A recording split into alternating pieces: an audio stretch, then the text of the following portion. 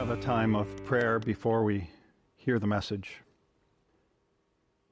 Gracious God, Heavenly Father, as we come before your word this morning, we ask that our hearts are open, our minds are transformed and renewed by your word. I pray that we are both comforted and convicted by your word, according to the leading of the Spirit. This I pray in Jesus' name. Amen. My brothers and sisters in Christ, I had no idea when I planned this series on Follow Me, being a disciple, a follower of Jesus, how pertinent the last few messages would be. So 2 weeks ago, we spoke about building your house on the rock, about going through all the trials and tribulations that we have in this particular life, and how if we build our house on the rock, we can withstand all of those trials and tribulations. I recall us talking about the song, "It Is Well With My Soul." I think if we build our house on the rock, that we as Christians can sing that, and we can actually give that message then to others who are in fear and who might even be in hysteria right now, or who could be ill and going through those trials and tribulations. We can sing, "It is well with my soul," because we are built on the rock. And not just our lives, but our family should build our house on the rock, and the church itself building our house, the house of God, on the rock of Christ Jesus.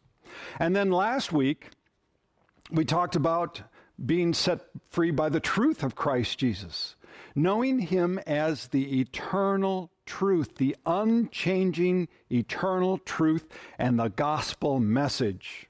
And when we abide in his word, we know the truth. And then we are free from that bondage of sin. And when we are free and we really know the gospel and we are free from the bondage of sin, then those cares and troubles of the world also subside. That we then aren't so afraid of illness, and that we have no fear of death. Death has no sting anymore. Those were the last two messages. And then today is about abiding in Jesus. That's the message. And he repeats that word again and again. Abide, abide, abide in him, abide in his word. And when we do that, we bear fruit that glorifies the Father and glorifies the Son. When we abide in him, we have the fruit of salvation, we have the fruit of the Spirit, we have fruit of discipleship, of the harvest, and we also have the fruit of love and joy and peace. The fact is, even in the midst of turbulent times, if you abide in Jesus and his word, your joy will be full. Let me repeat that again. Even in the midst of turbulent times, if you abide in Jesus and his word, your joy will be full. So today our central theme is abiding in Jesus and bearing fruit. These two things go hand in hand, and you can't have one without the other. So our roadmap today is Jesus the true vine, abiding in Christ, not bearing fruit, and bearing fruit. Those are the four things. So we are going to go ahead with Jesus, the true vine. So our scripture reading, John chapter 15, verse 1. I am the true vine. This is one of the I am statements of Jesus. There are 7 of them in John's gospel. In fact, here's what it says. Jesus says, I am the bread of life. I am the light of the world. I am the gate. I am the good shepherd. I am the resurrection and the life. I am the way, the truth, and the life. And I am the true vine. Now, as I told you before, if you've been a member of Joy family here, you've heard this before. These I am statements actually refer back to Exodus, when God was speaking to Moses. So Exodus chapter 3, verse 13 and 14. Then Moses said to God, if I come to the people of Israel and say to them, the God of your fathers has sent me to you, and they ask me, what is his name? What shall I say to them? God said to Moses, I am who I am. And he said, say this to the people of Israel, I am has sent me to you. So the I am statements reflect and go back to the Lord, Yahweh, the great I am. And this language is not used just for the Father. It is also associated directly with the Son. That's why it's very important when Jesus says, I am the bread of life. I am the way, the truth, the life. I am the true vine. It's language that reflects all the way back to Exodus. So it's the Father and the Son, and even goes into Revelation. The great I am. Holy, holy, holy is the Lord God Almighty, who was and is to come. This is I am. At the same time, Jesus says, I am the true vine. Now, this vine imagery would have been very familiar to the Israelites and the people who were hearing Jesus. As a matter of fact, if you go to Psalm 80, verse 8 and 9, you brought a vine out of Egypt, and you drove out the nation and planted it. You cleared the ground for it. It took deep root and filled the land. In another from Isaiah chapter 5, verse 7, the vineyard of the Lord Almighty is the house of Israel, and the men of Judah are the garden of his delight. So the grapevine is actually associated with Israel throughout many places. As a matter of fact, it was a symbol of national life. During one particular time in the history of Israel, during the Maccabean history, the period which is about 167 to 160 BC, their regard for it was so high that they minted coins with a grapevine on it, with grapevine, grape leaves. So it was so high that, you know how we have the stars and stripes for our flag? That was how high they held the grape and the grapevines for Israel. So precious, one commentator wrote this, so precious was a symbol to the Jews that a huge gold grapevine decorated the gates of the temple. But Jesus says that he is the true vine. He's not just a vine, but he says he is the true vine. So what does he mean by that? Well, it means that he and he alone is the true vine. This also means, and there's an implication, that there are false vines. See, the nation of Israel, after a while, started to think that it was the vine itself. Not the branches of the vine, but the vine itself. And that there was only salvation from the nation of Israel. Now, you have to understand, though, that they sinned greatly. As a matter of fact, Jeremiah chapter 2:21, the Lord is chastising and rebuking them. Yet I planted you a choice vine, wholly of pure seed. How then have you turned degenerate and become a wild vine? See, the nation of Israel had sinned a number of times, and so they can't actually be considered the true vine, the unchanging vine. And a lot of nations have that today. Some people in America think America is the true vine. But no, the nations are not the true vine. Now, some people also might say the church. Some churches have said, well, this church is the true vine, and salvation can only come from this particular church. Jesus didn't say that either. Now, if you also take a look at other religions, a lot of people say, well, maybe there's the true vine. Maybe Buddha is a true vine, or maybe Muhammad, or Krishna, or many of the other gods or religious figures. But against all of that, Jesus says, no, I am the true vine. Jesus makes it very clear that he and he alone is the true vine. He is the original one, the source from whom all life flows. And if you aren't connected to him, you don't have the life that he gives. So he says, he is the true vine. And then verse 5 says that you and I are branches. Now, I have to admit, if you're not in horticulture, if you don't do a lot of tending grapes or other things, what does that mean? Jesus is the vine and we are the branches. Well, since Jesus used a horticultural example, let me give you one here. In England, in Hampton Court, London, there is one of the oldest and largest known vines in the world. It's called the Great Vine. It's believed to have been planted in 1768, and so it makes it more than 250 years old. It also has vines up to 120 feet long. Now, in 1800, the girth of the vine was about 1 foot in diameter. By 1887, it was 4 feet around, and by today, it's about 13 feet around. That's one huge vine. Now, the vine the branches, they blossom in early May, and the flowers apparently are really fragrant. The crop is harvested in September. It usually takes the vine weaver about 3 weeks to harvest that particular crop. On average, they get 500 to 700 bunches of grapes, which equals about 500 to 700 pounds. But there were 2 really big harvests one time. One was in 1798, 1,800 bunches of grapes. And then in 1807, 2,245 bunches of grape, which is over a ton of grapes from one vine.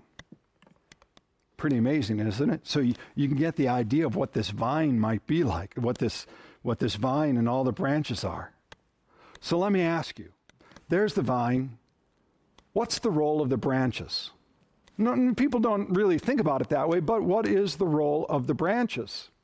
Well, the role of the branches is twofold. One is to stay connected to the vine. If they don't stay connected to the vine, they die off. They wither and die off, right? So the role of the branch is to stay attached to the vine. The second part, though, is to bear fruit. Each branch is there specifically to bear fruit. So we're going to take a look at these 2 parts, staying connected, which we call abiding, and then bearing fruit.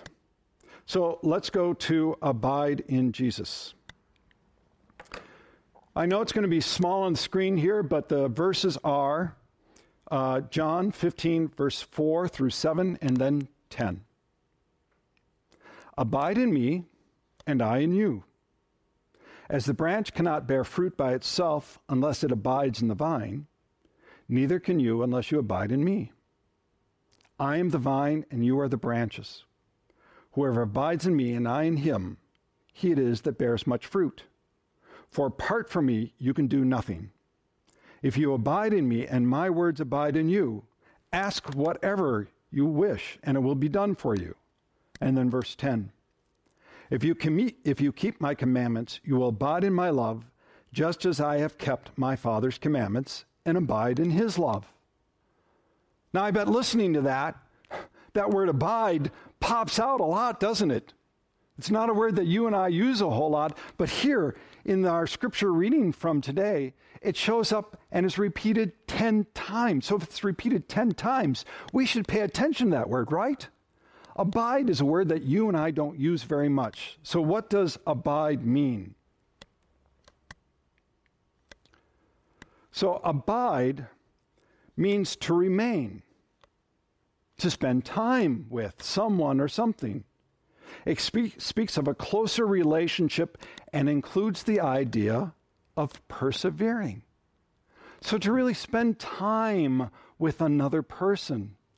As it said in the garden, to tarry there. Isn't that a lovely phrase? To tarry. To spend time with a little while longer. But abiding doesn't mean just close by. It's got that sense of continually abiding together all the time. That's what Jesus is talking about, to continually abide with him. A branch can't just occasionally be attached to the vine, right? I mean, it's not like you can come just to church on Sunday and somehow be attached and then detach yourself for the rest of the week. I mean, you would wither and die, right? So you have to abide with Christ ongoingly. And you have to be in Christ. That's what he's talking about, to be in him, abide with him. So you can't just be spiritual but not religious, because that's not abiding in Christ either. So how can you and I abide with him? Well, the first thing is you are grafted in a particular manner. You are grafted in because of what Christ has done. He went to the cross for your sins. And through his death and his resurrection, when you repent and confess Christ as Lord and Savior, you are grafted in. It is by his blood and believing in him that you become grafted in. So when he says abide with him, that we abide with him because of his death and his resurrection, it has a whole different sense of just having Jesus as my friend. No, he is Lord and Savior. And how do you remain then? So we talk about this ongoing, right? How do you continually abide in him?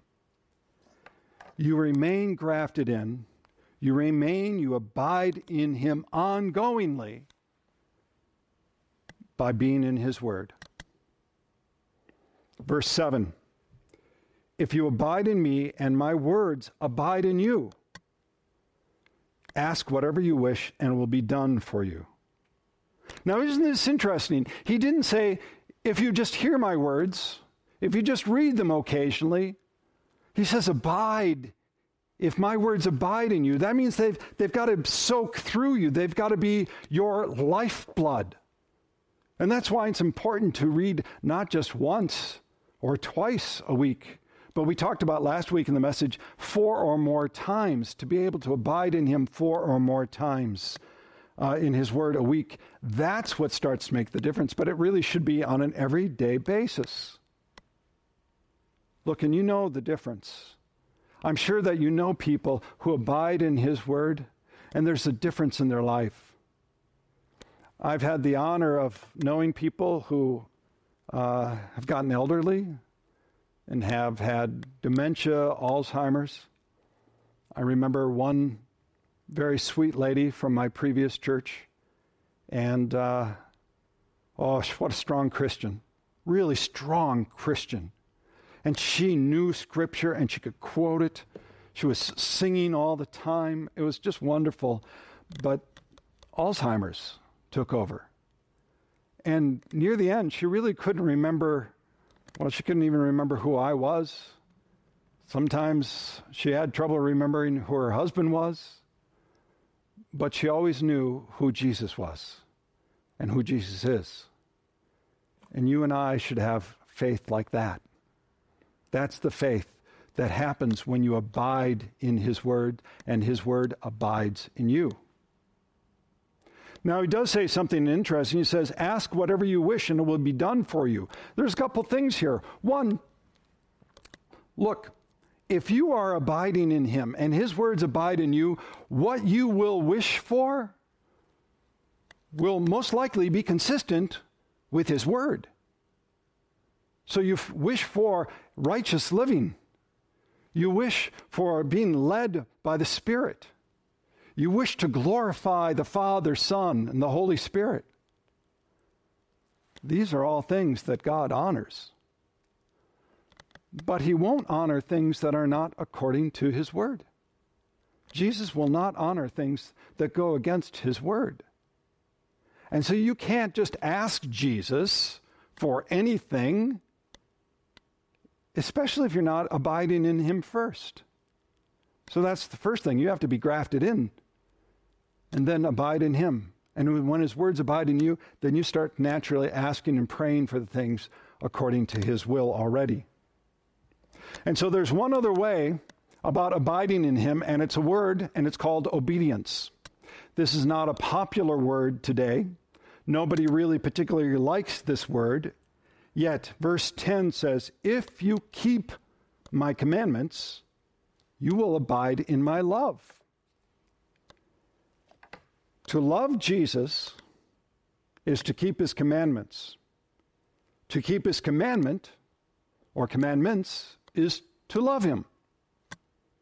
If you love Jesus, to keep his commandments is to love him. It's one and the same. Now, you and I, if you've been a member of Joy Church here, we've covered this extensively in the past few months. We can't just give lip service to our Lord. He doesn't want that. We can't get just lip service to what he says. We are actually to live out what he says. Again, you don't know what he says unless his word abides in you. Listen, you guys know this one. You already know this one. That when you are faithful to Christ, you're abiding in him, keeping what he has said, you have a sense of joy and love. And you know this. Look, if there's a husband who's having an affair with a woman, not his wife, having an affair, and then he comes and complains to you, he says, I just don't think that there's much love in my marriage anymore. You would want to take him by the shoulders and just shake him and say, well, of course there's no love in your marriage. You aren't even being faithful to your wife. How could you expect such a feeling of love? It's the same with Christ Jesus. The more we honor his word, the more we are filled with his love and ultimately his joy. So if you aren't feeling very close to Jesus right now, it might be a time for you to repent. I know that's not a popular word either, but it could be a time to repent, read his word, follow his commandments. So, Jesus, the true vine, abide in him. Now the second purpose we talked about for a branch is to bear fruit.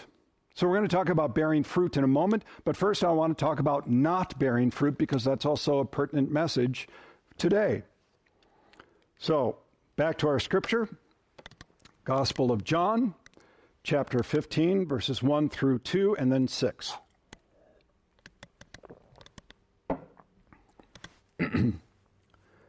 Jesus said, I am the true vine, and my Father is the vine dresser. Every branch in me that does not bear fruit, he takes away. And every branch that does bear fruit, he prunes, that it will bear more fruit.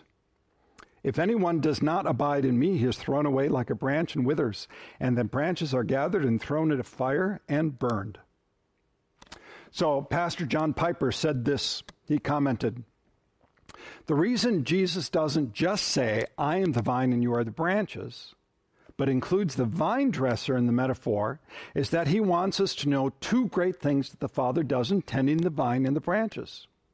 One is that God will take away fruitless branches, and the other is that God prunes fruitful branches. He cuts away the lifeless and cultivates the living. He destroys and he disciplines. If you are not bearing fruit, two things. You will either be destroyed or you will be pruned. John Piper goes on to say this. He says, Jesus was preparing his disciples for two things that will come. Defection from the inside and persecution from the outside. Sham from the inside and suffering on the outside. They will be broken off in due time and burned.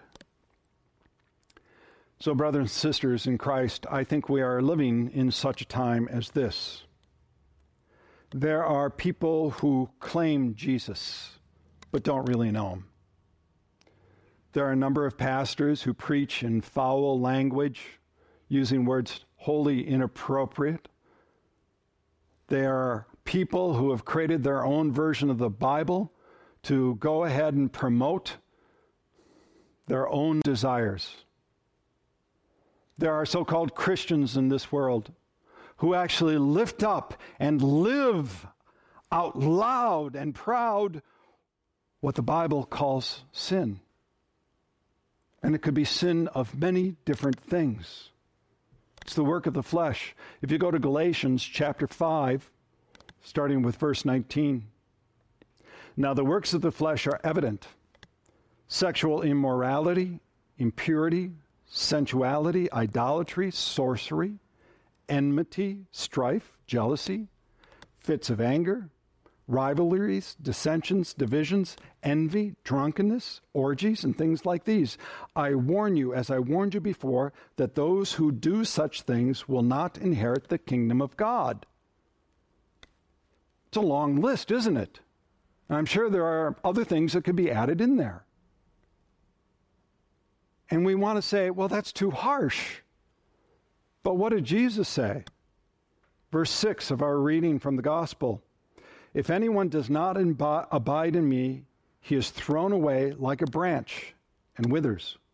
And the branches are gathered, thrown into the fire, and burned.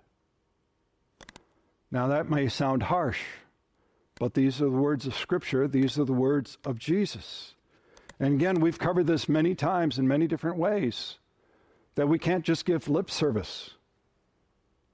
Look, if you're dead in your faith, if your heart is apathetic, you really don't care if Jesus is Lord and Savior, or if you're like the church in Laodicea, neither hot nor cold, so he spit you out of his mouth.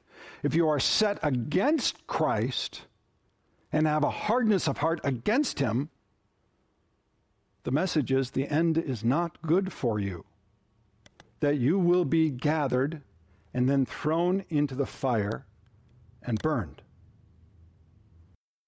It's a sobering thought, isn't it? It's a sobering lesson. So the question in the statement here is, if there is no fruit of Christ in our lives, we had better reconsider the authenticity of our faith. Let me repeat that again because it's important. If there is no fruit of Christ in our lives, we had better reconsider the authenticity of our faith. Now, those are for people who are branches who are dead. But let's say you're still alive in Christ, you're abiding in Christ, but you're not quite bearing the fruit that you think you should, or certainly God desires that you should. So what happens there? Well, it's not that you are burned away, but that you will be pruned. The Father prunes you so you can bear as much fruit as possible. Remember, that's the goal of a branch, is to bear as much fruit as possible. Now, I don't know about you, but if you've done any pruning before, sometimes it's just a little snip here, a little snip there. Sometimes, though, you have to cut down almost practically to the very nub of the plant because so much has overgrown or dead. There's a lot of things that have to be cut off so that the plant bears fruit. Now, when it comes to us being pruned, sometimes there's little snips here and there, and they hurt a little bit. They're kind of uncomfortable.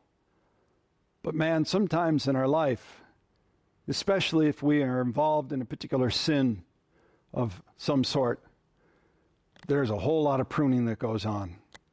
And sometimes it feels like a limb has been chopped off. And you almost want to cry out to God and blame him, but no. God is pruning you.